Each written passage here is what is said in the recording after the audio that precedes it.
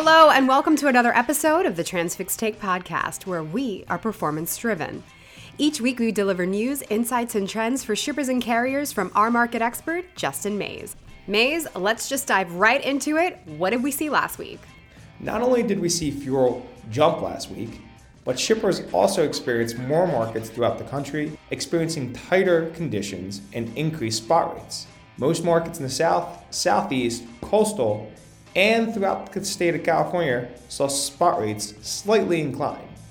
Most of these markets are either increasing due to produce or imports. And that is something that we might continue to see as we progress through the weeks, especially as imports may be ramping up or getting stuck in China.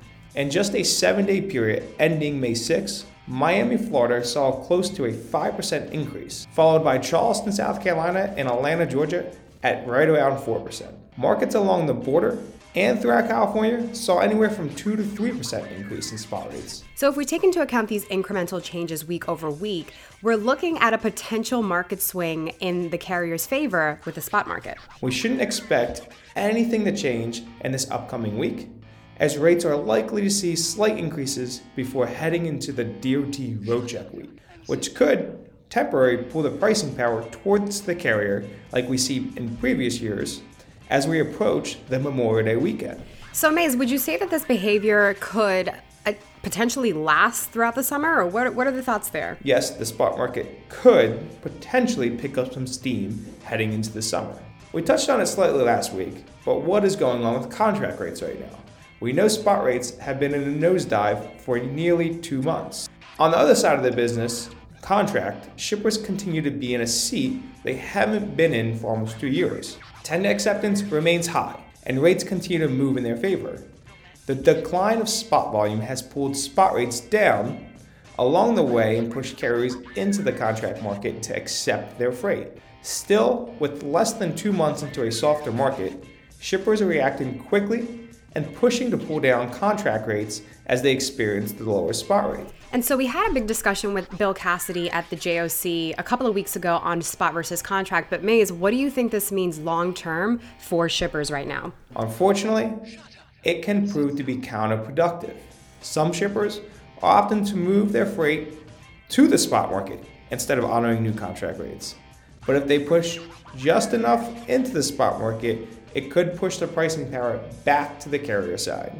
Other shippers are flipping the script on what we have all come to know as repricing, and forcing carriers to reprice and pull down their new contract rates. Which is interesting because shippers could be looking to lower some contract rates, but they shouldn't be doing that across their entire network, because then that means that we could potentially see a really volatile market in the months ahead, which is something we definitely don't need in the summer ahead of holiday season. This period of the year is generally softer, so repricing contract freight may backfire if markets pick up steam in the coming months, resulting in carriers rejecting and looking to take on spot freight instead.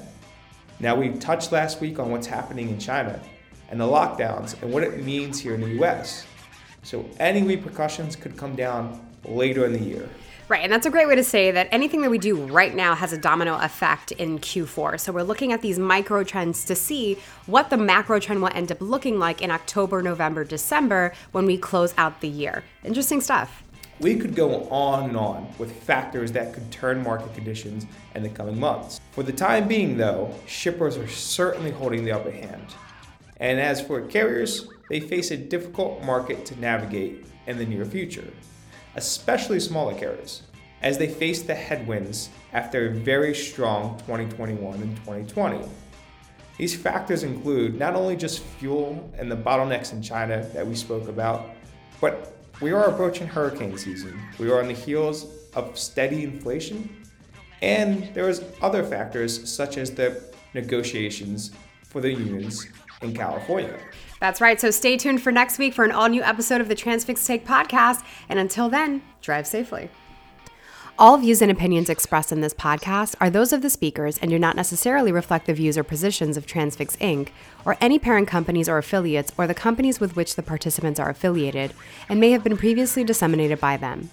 The views and opinions expressed in this podcast are based upon information considered reliable, but neither Transfix Inc. nor its affiliates nor the companies with which the participants are affiliated warrant its completeness or accuracy, and it should not be relied upon as such. All views and opinions are subject to change.